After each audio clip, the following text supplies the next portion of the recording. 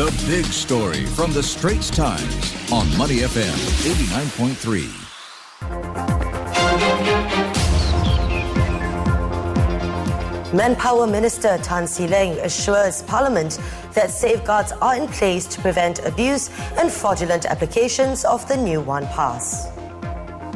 Hello, you're watching The Big Story with me, Chiao Su Ann.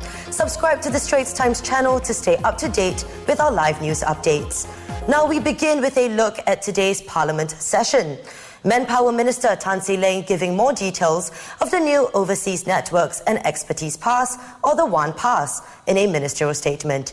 Announced a week ago, the new scheme is aimed at courting the world's best and brightest to live and work in Singapore. Some parliamentarians ask if there could be potential abuse of the pass and how fraudulent applications would be prevented. In response, Dr. Tan says that safeguards are in place. We will put safeguards at two levels. First level, we will carefully vet all applications. Today, MOM already conducts back-end checks to sieve out potential cases of false salary declarations.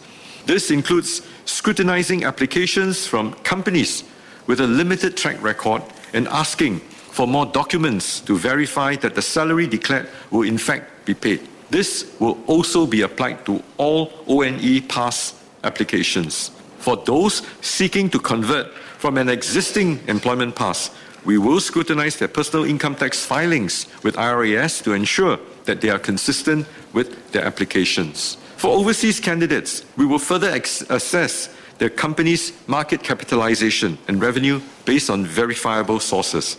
And the economic agencies will support MOM in this endeavour. Second level, we will engage the pass holders during their time in Singapore so that we will be up to date with their professional activities and annual income. This will factor into our assessment on the eligibility for renewals.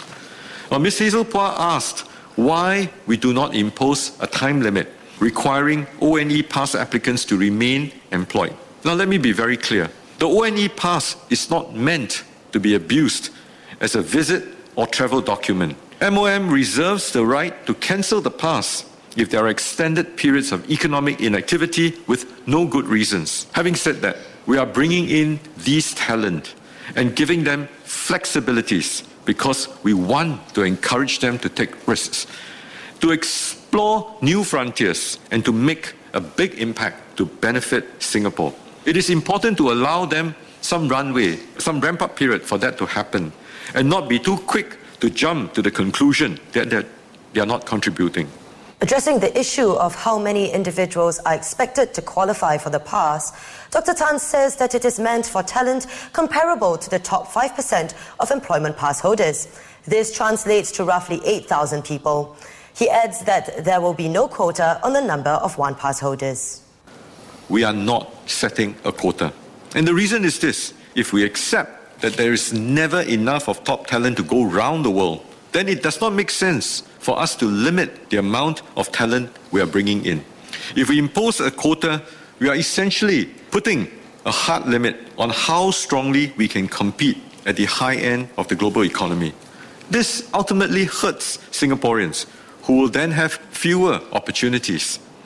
This is the same reason why we do not impose a quota for EPs, but focus instead on setting a high-quality bar. Given that the ONE pass has an even higher quality bar than an EP, it would not be wise for us to apply a quota here. Now, Dr. Tan says that ultimately, the goal of the One Pass is to benefit Singaporeans in various different ways. There are naturally questions on how the pass would benefit Singaporeans and what the expected impact on local employment is going to be.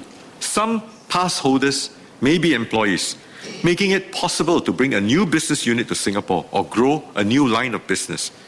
Others may set up companies of their own, generating employment as well as supporting their network of business partners who can also provide good jobs. Yet, others may be here to teach, to advise, or consult for local enterprises, sharing their expertise with Singaporean business owners and professionals. We are building a rich network of markets, people, and ideas that over time will show up in the dynamism of our economy.